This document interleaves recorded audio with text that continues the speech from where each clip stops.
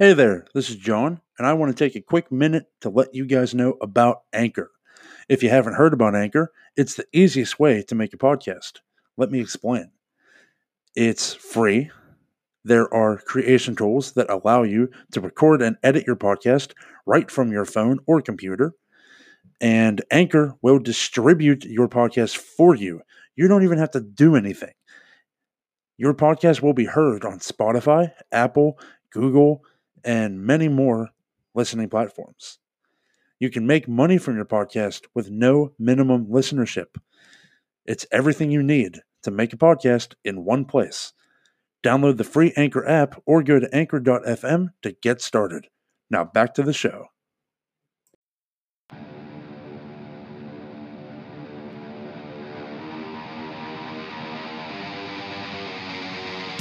You are now entering Armbar Audio. Hello, and welcome to another episode of Armbar Audio.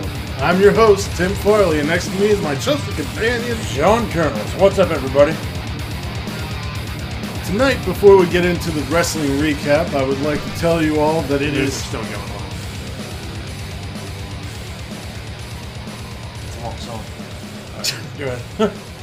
Before we get into the wrestling recap this week, I would like you all to know that it is Thursday night, late in the evening, and today has been a very...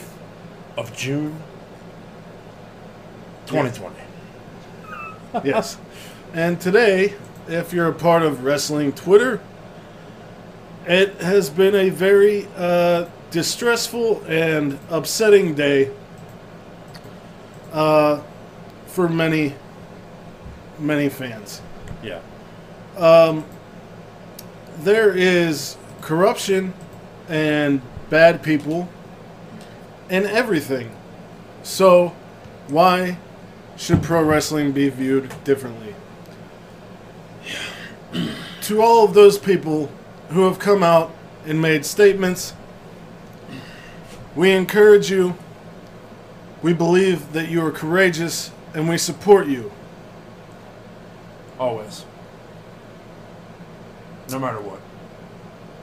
What happens next, we don't know.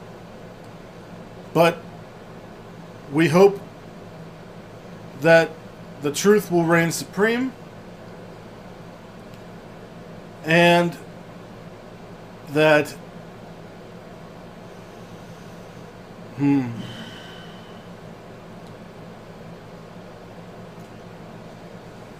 that justice, no matter where it should prevail, prevails.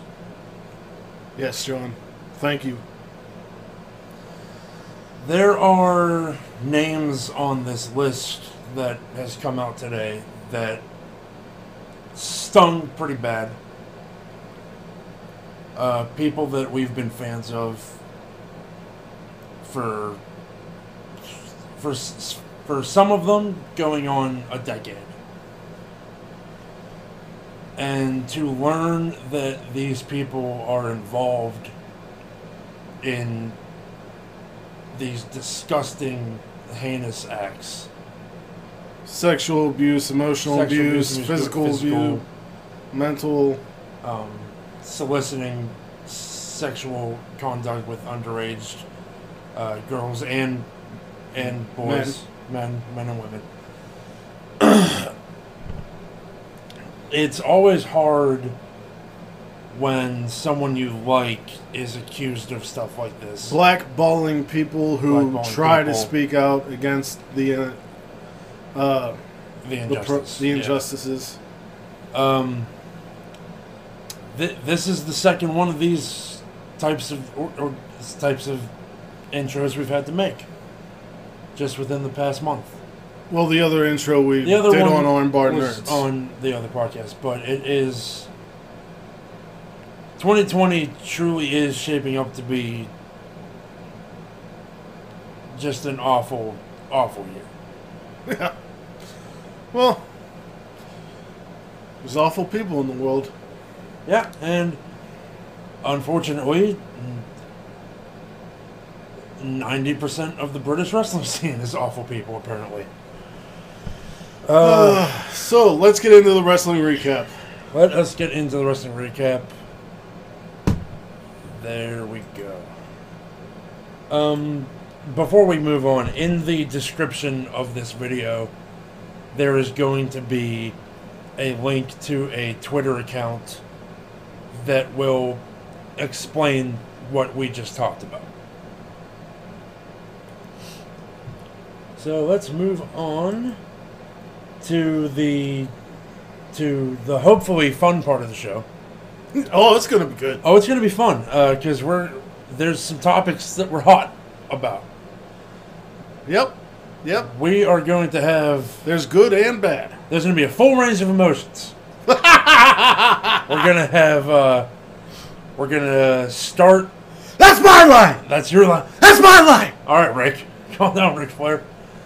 We're going to start with some bad. Some ridiculously bad. Ridiculously bad. All right. So you can see what the photo says.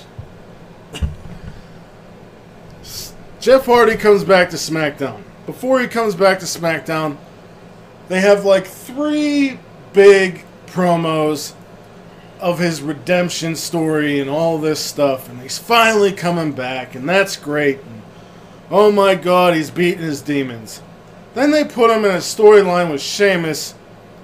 And Sheamus is trying to make him, I don't know, is he a disgruntled worker? Is he upset that he came back? I don't know, but he's trying to, he plants alcohol on him and all this other shit. Last Friday, they made him take a piss test. He threw the piss on Sheamus. They have a match at Backlash. Now,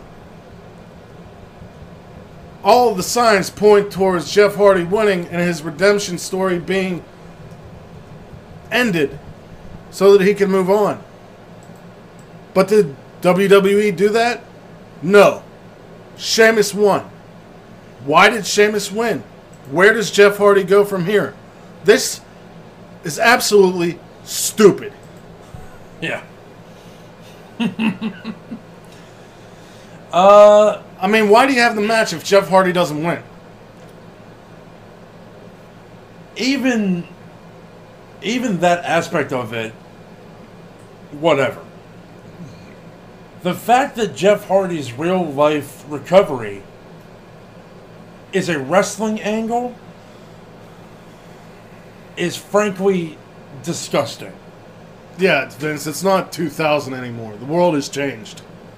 I know how the business works. This has to have at some point been agreed upon, but I can't believe that Jeff agreed to it.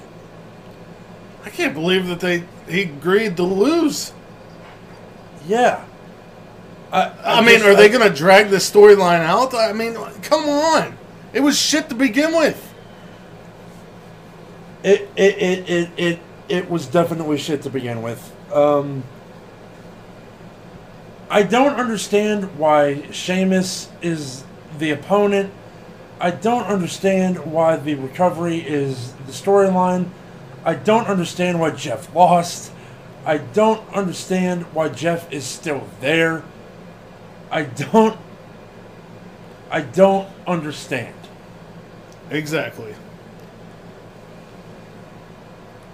As our dear friend, Mr. Warren Hayes would say, this is hot trash. Yeah. Moving on, because I'm mad already. Oh, look, we have another one. What? So, before Backlash happened, a lot of the wrestling podcasts that I listened to expected, and I for one expected them to lose the tag team titles, Sasha Banks and Bayley to lose the titles at Backlash to start their feud that we've all been hankering for ever since Sasha came back. That did not happen.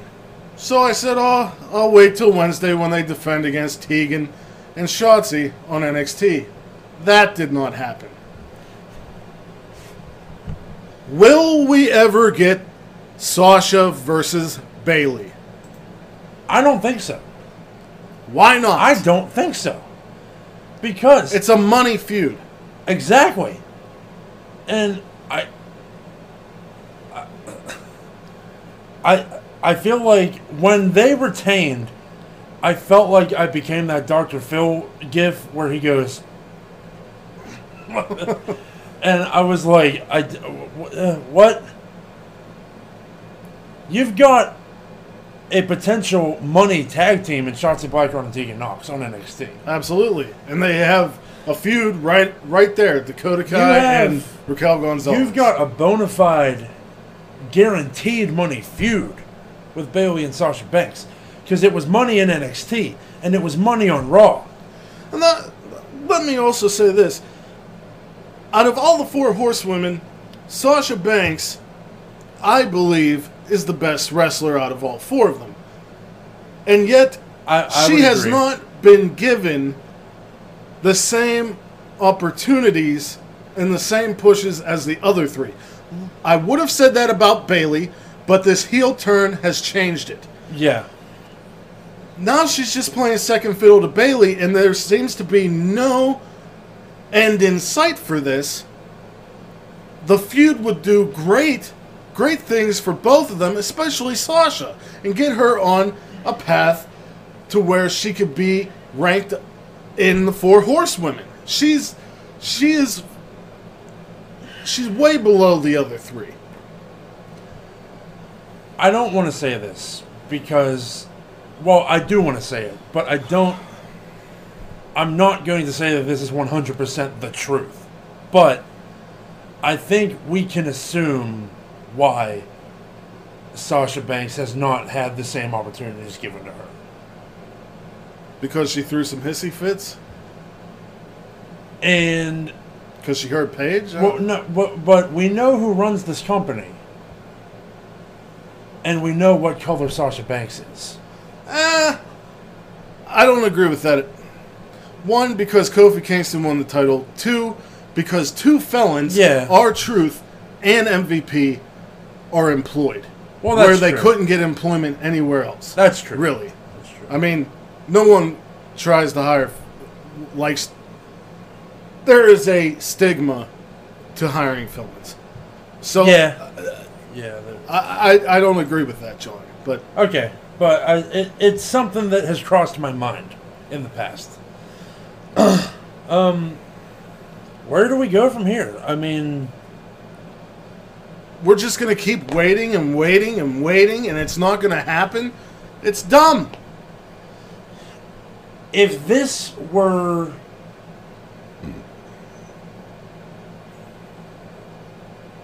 You okay? You stroking out? Yeah. If this were New Japan, we would know for sure that the feud was going to happen eventually. Yeah. Because New Japan does the long-term booking, I'd say, better than anyone else. Where WWE writes the script 10 minutes before the show. Yeah. I don't get it. Yeah, Sasha versus Bayley has to happen, guys. It has to. It would be... Sasha would be the face, I would assume. Yeah. Because Bayley's heel run, as controversial of an opinion as this is, I think Bayley's heel run has been great. I agree. Especially whenever she messes with the announcers and everything. Great.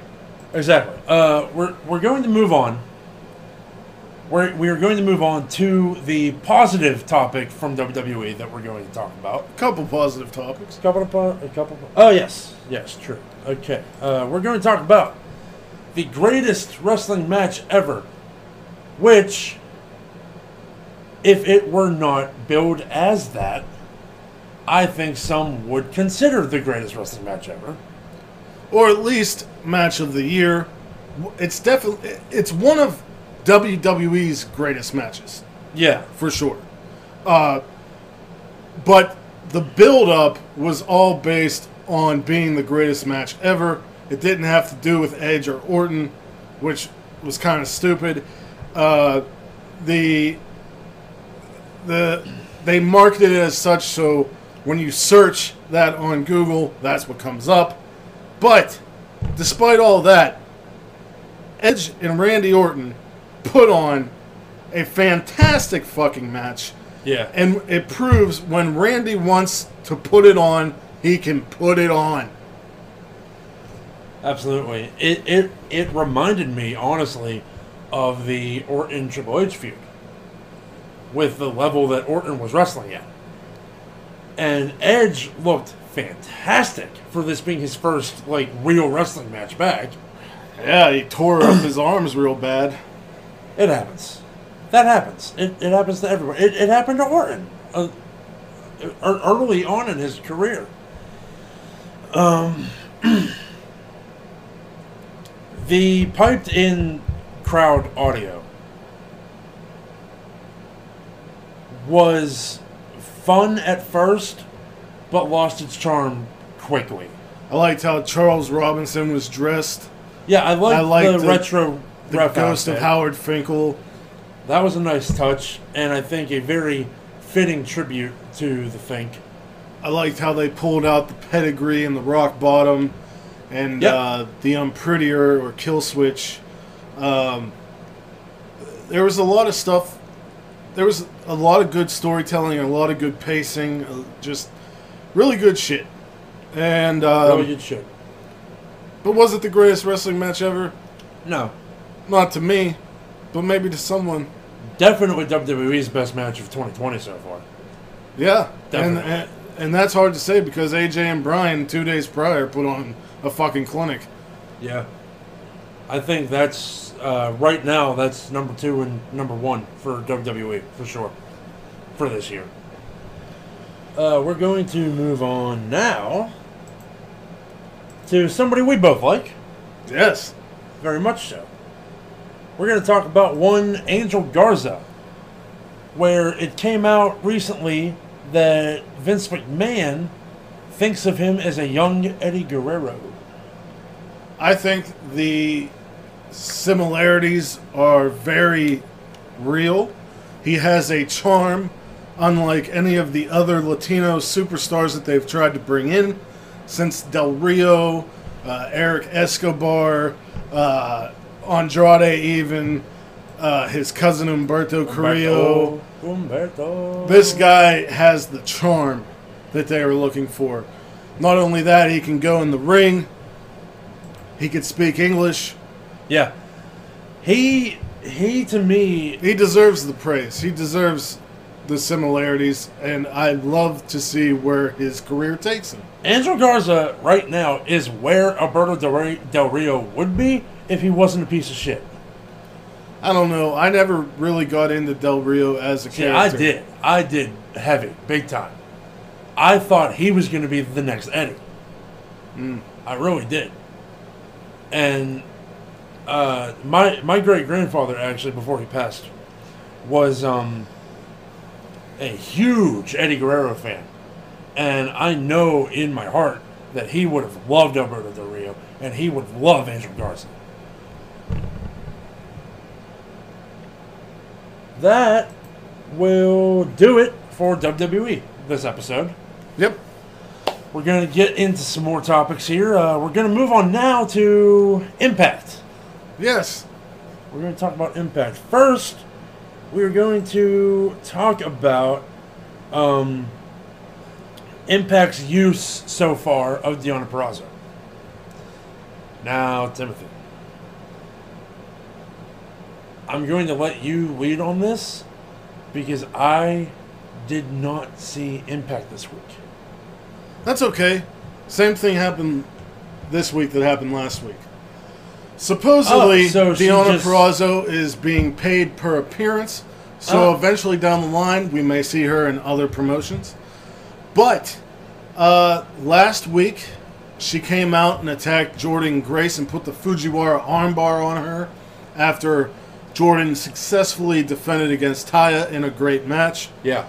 This week, Jordynne was being interviewed about Deonna, and Deonna did the same thing, attacked her, and put her on the armbar. She hasn't said a word. She doesn't have to. She let her actions speak for themselves. Slammiversary, we're going to get the Virtuosa against Thick Mama Pump, and I'm all for it. Deonna Purrazzo deserves the spotlight, especially in a promotion like Impact. Yeah. Impact Knockouts roster right now is the best female roster that isn't a Joshi promotion. Yeah. Exciting things are happening in Impact. Deonna Purrazzo being number one.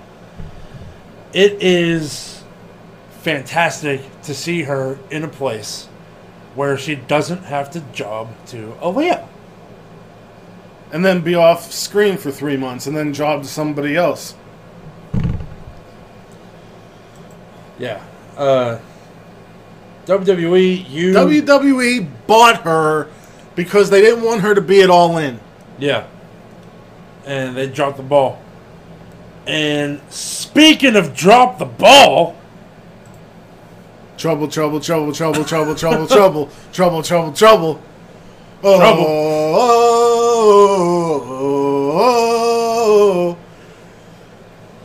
It has been widely speculated that Slammiversary EC3 will be coming back. I'd say now it's all but confirmed.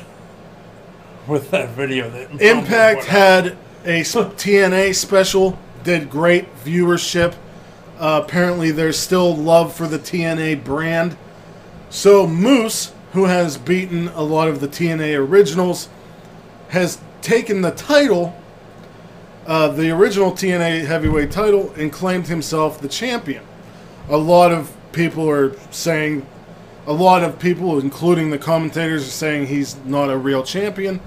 But after Moose successfully defeated Hernandez to retain his title, EC3's old music played.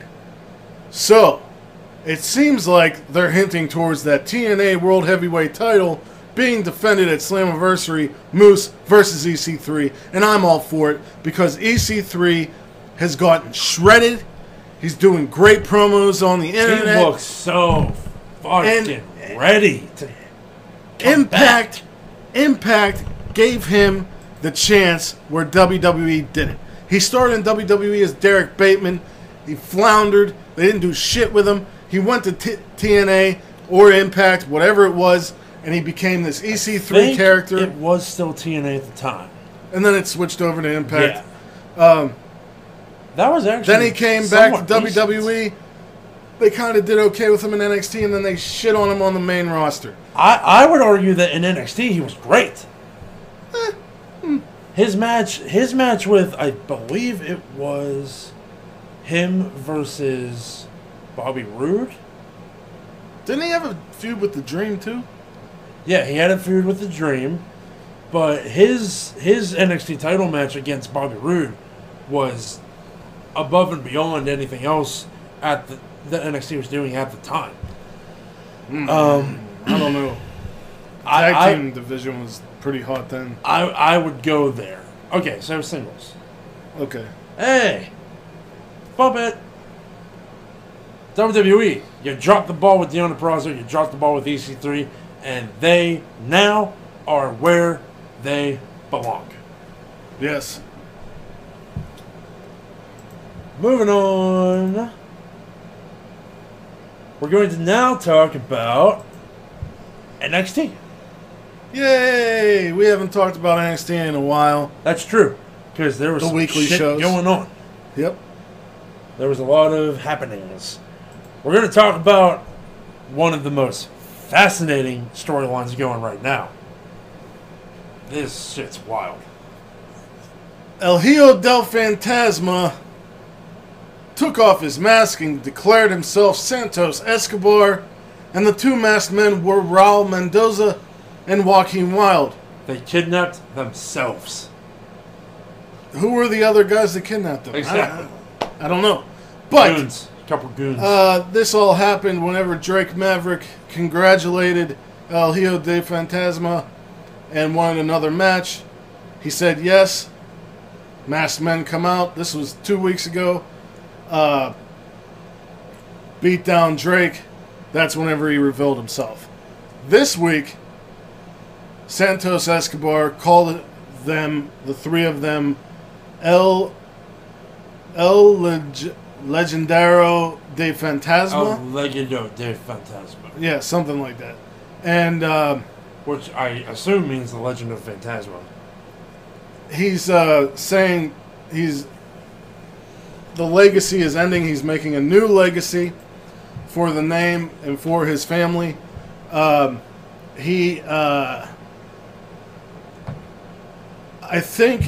always wondered why it took him so long to debut on NXT, because they had him for well over a year. Right. And I think it was because he was learning English, because he speaks English better than the rest of the Latin WWE wrestlers. Homeboy's promo was fire, straight fire on NXT. Drake Maverick had some big old balls, went after all three of them, yeah.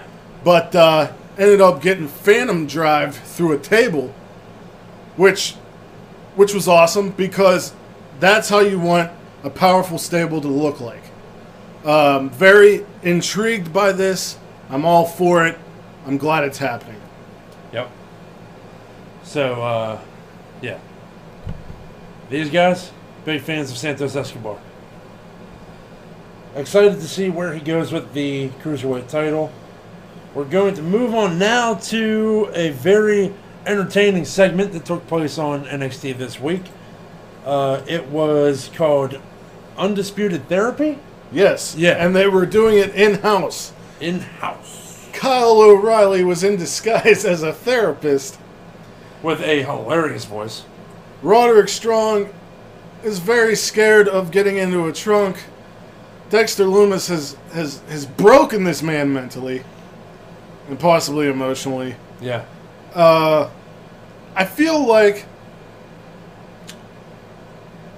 this would have had more of an impact if Bobby and Roderick didn't come right back on the next NXT. Yeah. Like if Lumis kept them for a while. But and it's kind of weird that Roddy is the only one affected. Bobby's not saying anything about it. Like, I think something happened to Roddy. I don't know, but this I do think this segment was very funny. very good. I think it would have been fantastic if the therapist was Dexter Lumis.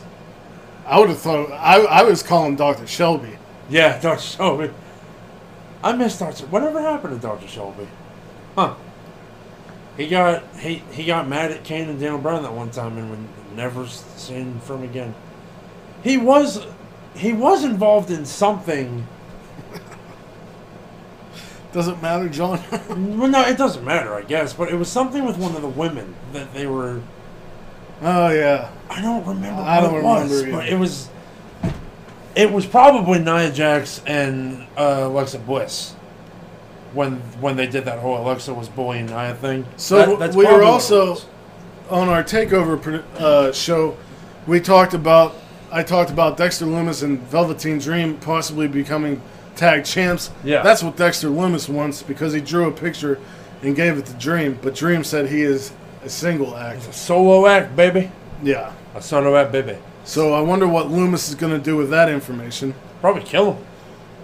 I don't know, but Lumis is a very intriguing character. Oh yeah. I'm liking what we're getting. I'm liking it a lot. Big announcement from Mr. Regal this week with double championship implications. So, I believe next week, Keith Lee... Well, this all started with Adam Cole and Keith Lee in the back. And the hourglass was there. Some jaw jacking. And Keith Lee said that you shouldn't be worried about Karrion Kross because I'm coming first. And he broke the hourglass. He comes out to talk to Cole. Johnny comes out, says that his eyes are on the North American title still because he pinned Keith Lee last week.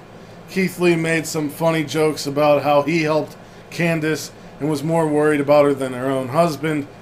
And then I was wondering, well, I said, John, didn't Balor said he was going after Keith Lee? You said yes, and out came Balor. And Balor said after he gets the North American title, he looked right at Adam Cole. I'm coming for that NXT title.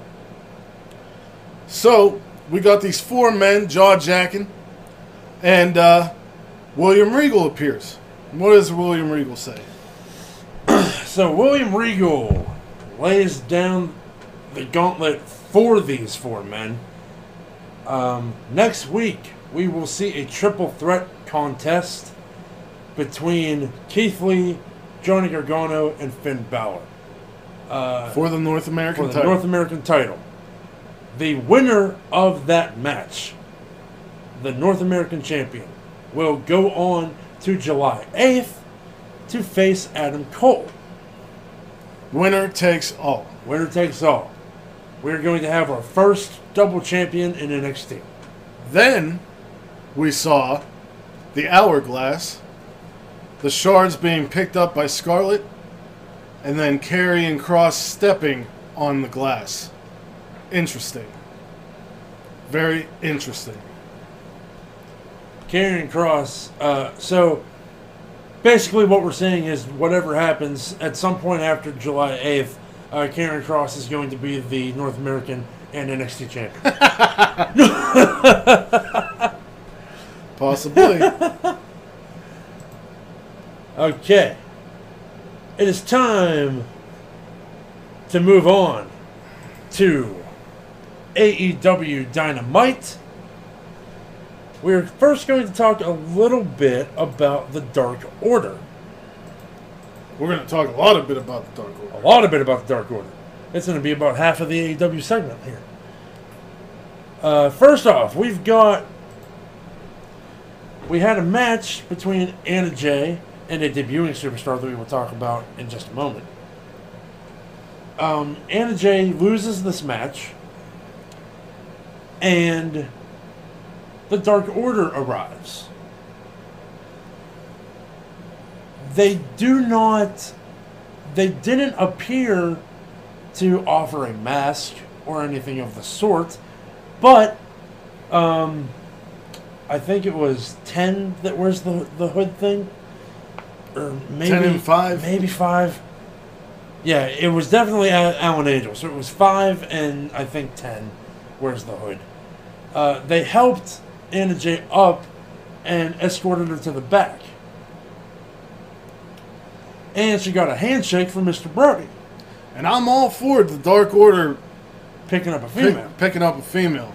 I did not, however, think it was going to be Anna Jay. Yeah. I thought it was going to be her opponent. Don't say it. Because she would fit the Dark Order really definitely. well. I think even if they wanted to bring in Nyla Rose, she could mold her character to a more the dark path. She's very villainous, as it were. She could be somewhat like a female Brody Lee. Yeah. But Anna Jay's opponent was so good that she got a contract. Yes. And that woman is... So we've got 2 signees. Number 1, we've got Abaddon. Abaddon appeared on AEW Dark a while back and faced Hikaru Shida and captivated the audience then, and people have been talking about her ever since. John, she is legitimately frightening. Yes. And today, on She's Facebook, creepy. I tagged you and Sid, and I don't know if you saw it. People put pictures of her before she became this Abaddon character. She's No, I didn't actually see it. very attractive. Huh. Interesting. But Abaddon frightens me. Yeah, she's like... She looks like a character out of the Nobody's video from Marilyn Manson. Yeah. She's like a like boogeyman mixed with like the Fiend, and kind of like it's insane. See, I'm totally getting like Rob Zombie, Marilyn Rob Manson. Zombie. Yeah, type well, of she does vibes. call herself the Zombie, which I think is a hilarious nickname, and I love it. So congratulations to Abaddon, and congratulations to the other signee of NWA Power fame, Absolute Ricky Starks. Ricky Starks is a bona fide superstar in the making. Oh, yeah. I'd love to see him feud with Sammy Guevara. His match with Cody on Dynamite was, in fact, Dynamite. Yeah. Yeah, very happy about these two signings. Like I said, I want to see Ricky Starks and the Spanish God go at it. I gotta say, I think AEW is being so smart about who they sign. Yep. It's so good. Everything about it's good. I don't care. Call me a shill, call me a mark. Everything AEW does is fucking good. Yep. And entertaining.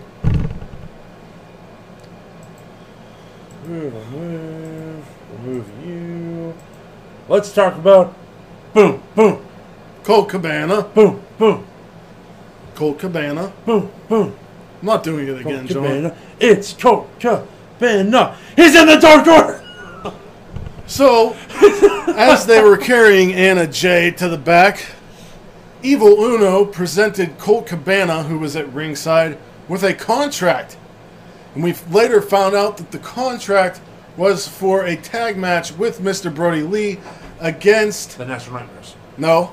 No? Natural Nightmares are facing FTR against it's, Sonny Kiss and yeah. Joey Janela Sonny next Kiss. week. And apparently We Colt even- signed this contract. We even messed that up when we talked about it when we During were the show. watching the show. So the New Jersey Express, I think, is what the working title for Sonny Kiss and Joey Janela is. But Either way, it all started when they gave him a bottle of water, and said some things to him. a Then the suspiciously next- cloudy body. then the next bottle of week- water.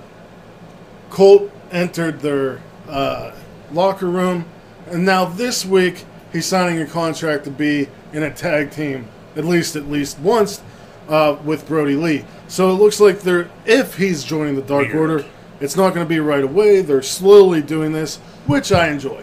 Yeah, definitely. I also think this would be a Yeah, good way. yeah, I like it. What's wrong? Hopefully, This would be a good way to give Colt a little bit more depth of character. That's what I'm saying, He's man. been playing the same role for years. and I love Colt Cabana. I always have. I sincerely hope that this makes you care about Colt Cabana, because I do. His match with Jericho is good. If Colt Cabana joins the Dark Order, Kenny is going to have a very hard time keeping him off of BTE, because he's going to have a lot of bodyguards. And he can barely handle Harrington.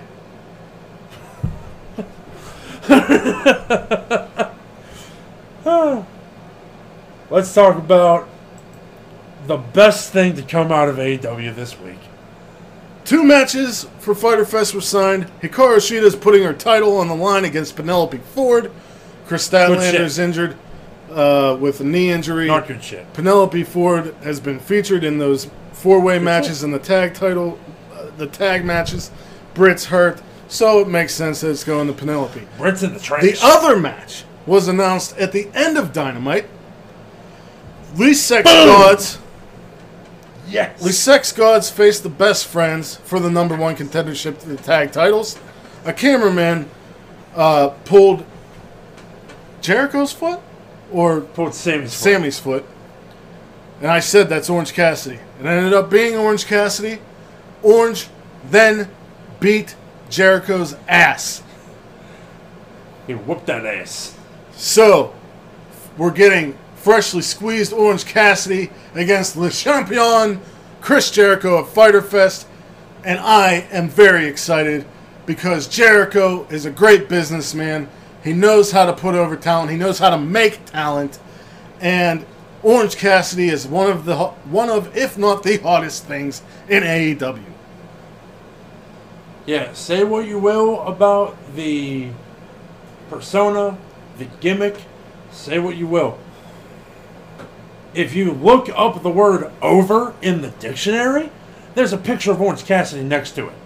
And on Wednesday, he was firing on all cylinders. Yeah. Like, he messed around with Pac a little bit. He messed around here and there in other matches and put it on. But whenever he went after Jericho, it was full. And that was cool. I liked it. Loved it. So, that does it for AEW Dynamite. AEW Dynamite, NXT, both. A. Very good shows. A. We're going to move on to the return. Hallelujah. The boys are back in town. Well, not our town. They're back in their town. But we get to watch them be in their town. I don't know what I'm saying. Let's show the pictures. The New Japan Cup is back, baby! Round 1 began with the left side of the bracket. Very good stuff throughout both shows. Some weirdness, but we'll talk about it. Started off on the 16th with Makabe versus Yota Tsuji. Yota Tsuji is very promising. This was a really good match. I loved how he didn't tap out right away. I loved his pinning combination. Like I said earlier in the past episode, he is, in the Bracketology episode, he is primed for never open weight competition. Absolutely. We then got Toru Yano versus Jado. Let's talk about this. Yano's act does not work without a crowd. At all. Yes, because his incessant yelling and yammering was annoying as shit. The beginning of the match, where he was spraying sanitizer at Jado and sanitizing his hands, was funny and good. And everything after that, I don't need to see Jado in the ring ever again. The thing that I did like about this match, and the other, was that they brought back old Bullet Club tactics. Yujiro got involved, other people got involved. That's about all I'll have to say about that. Yano won. The double nut shot to Jado and Gedo made me happy, because fuck Jado and Gedo. But the hi Yano Toru, hi Yano Toru, I liked that part, and I liked it because the commentators started chanting with them. That I liked. We got Hanma versus Hiromu, and I didn't know that Hanma could still put on this good of a match. Did anybody know this? I don't know, but Not that I know. It was surprisingly really good. Hiromu won with the time bomb. Hiromu was such a good opponent for Hanma. Yeah. Such a good opponent for Hanma. He is so... Hiromu Takahashi is so good. He wrestles this style that looks balls to the walls insane, but at the same time is so safe. Yep. And when you're wrestling Hanma, you gotta be safe, because this guy came back He's had multiple neck injuries. from an injury that no one should ever be able to come back from. Right. And Hiromu did too. And the first night was capped off by Ishii versus Desperado. I didn't know I wanted this match until I watched the Together Project, where Ishii and Uemura took on Kanemaru and Desperado, and I thought it was fantastic. And this match lived up to my expectations. Yeah. I really liked how Desperado worked the leg of Ishii, using the stretch muffler a lot. Obviously, Ishii got the win. Good stuff. Very good. And El Desperado, probably my favorite member of Suzuki Gun other than ZSJ. And Suzuki? Suzuki is like in his own category. Right. Like, for real. Desperado should be in the position Tai Chi is in. Bingo. Desperado 100%. is so much better than Tai Chi. So much better. Night 2, June 17th, we got the action started with Gabriel Kidd of the LA Dojo against the Bone Soldier Taiji Ishimori. Taiji Ishimori with the Shredder helmet, badass. I love that. I love that shit. Oh my god, I loved the Turtles when I was a kid, so I loved that shit. I'll talk about Nagata and Suzuki. You carry the rest. Okay.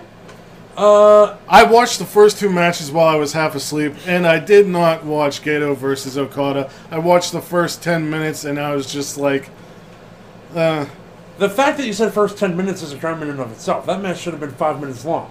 right. Okada should have just came out with a fucking gun and shot him and fucked off. Well, if it was DDT a few years ago, he probably would have. I started a lot there because I was so pissed. All right, so Gabriel Kidd and Ishimori. Gabriel Kidd and Ishimori. Fast action, really fast action. Hard hitting. Gabriel Kidd, very promising. All 3 young lions in this tournament, the excursions are going to be so beneficial for them because they're already so good. Taiji Ishimori continues to hold his place as one of my favorite members of Bullet Club. 100%. Dude shredded. Dude shredded. Dude invents moves. Yeah. Invents moves that people in WWE use. Nakamura thanked him. Nakamura thanked him. I didn't even think he'd be allowed to. But he did. Because fuck everybody else. Shinsuke does what he wants. Gabriel Kidd is fantastic. That's all I'm going to say. Taiji Ishimori picked up the victory. We're going to move on now to... I can never remember this guy's name. Umura and Kanemaru. Yaya Umura and Kanemaru. I picked Kanemaru to win, and Kanemaru won, but I wish it would have been the other way around. Because Umura took it to Kanemaru, unlike any young lion I've ever seen go at Suzuki Gun. This kid, the night before in the big tag match, showcase match, went at Suzuki and backed that dude into the fucking corner. And he's a young lion. He's fighting for all the young lions that have been abused by Suzuki. While Suzy comes with the ice pack after the match. This kid is fearless. So fearless and so good at what he does already. And Kanemaru, this to me is his best match that I've ever seen. Like I said, he can still go. He can still go. Talking about still going. Murder Grandpa 1 versus Murder Grandpa 2. Holy shit. Blue Justice reigned supreme. These two slapped, kicked the shit out of each other. I thought we were going to have to call the fucking police. I thought we were going to see a murder. And finally, what did it was Nagata pulled out 2 plexes. I forget what the first one was, but the second one was like a Saito or backdrop. Yeah. And he won the match. I think first one was just a German. But like, they did not do a wrestling move the entire time before that. They just beat the shit out of each other. Forearm. Slap. Forearm. Slap. Forearm. Nagata's left ear by the end of the match, I'd be surprised if he can hear out of it now. Shit was intense. Suzuki lost because for a split second he lost focus. The split second that he missed one of those shots, he was done. And that is how you know how good the match was. Yep. You know how good New Japan is? I was adding matches to my list for June before the opening bell. All right, Gato and Okada. Gato and Okada. My second viewing of the match I enjoyed way more than the first. Because on the second viewing I noticed all the shit that Gato was trying to pull. It was so good. Did he have like a can opener? He had... it would be easier to list what he didn't have. So he comes out with his arm in a sling. Right. Now, just the night before, he looked fine. So he comes out, he's going, oh, my arm, I can't fight. I can't fight, Okada! That's how he talks. I love it. Red Shoes wants nothing of this. He's like, hey, you're full of shit, mate. If he was British, that's how he would sound. You fucking didn't. So Okada comes out, and when he sees Gato, he's already like, fuck this guy. He's like, already. Okada's been waiting to get his hands on Gato for so long, and he wasn't going to let this opportunity leave. So, Red Shoes finally convinces Gato to remove the sling. And as he's removing the sling, what happens? Boom! He's got a can of mace or something. Yeah, I didn't know what it was. Something in his hand that he goes to spray, and Okada just slaps it out of his hand. And Red Shoes picks it up and holds it up like a disappointed father when he finds the pack of cigarettes. That's what he looked like. It was... I don't understand. Red Shoes is the best character in New Japan. I'll say it. That's my hot take. Red Shoes is the best referee who ever lived.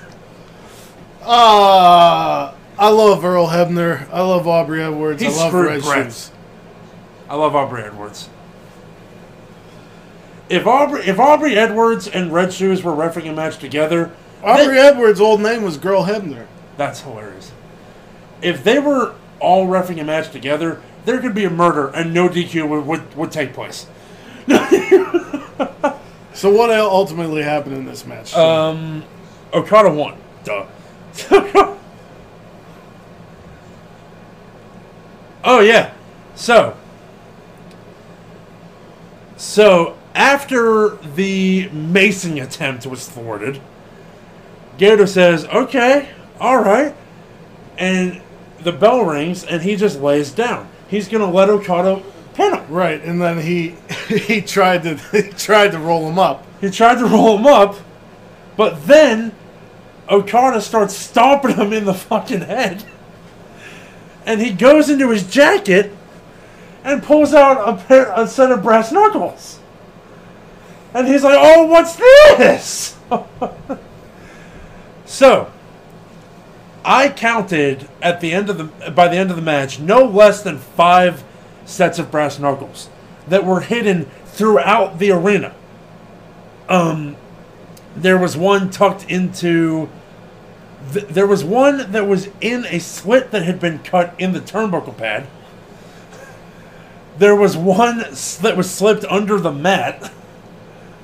He had another one on his person somewhere. I don't remember where. But also, but before all that happened, Gato lifts up his shirt and he has taped to himself a wrench that he starts smacking. I'm not gonna lie, he beat the shit out of Okada for like 5 minutes with all matter of paraphernalia.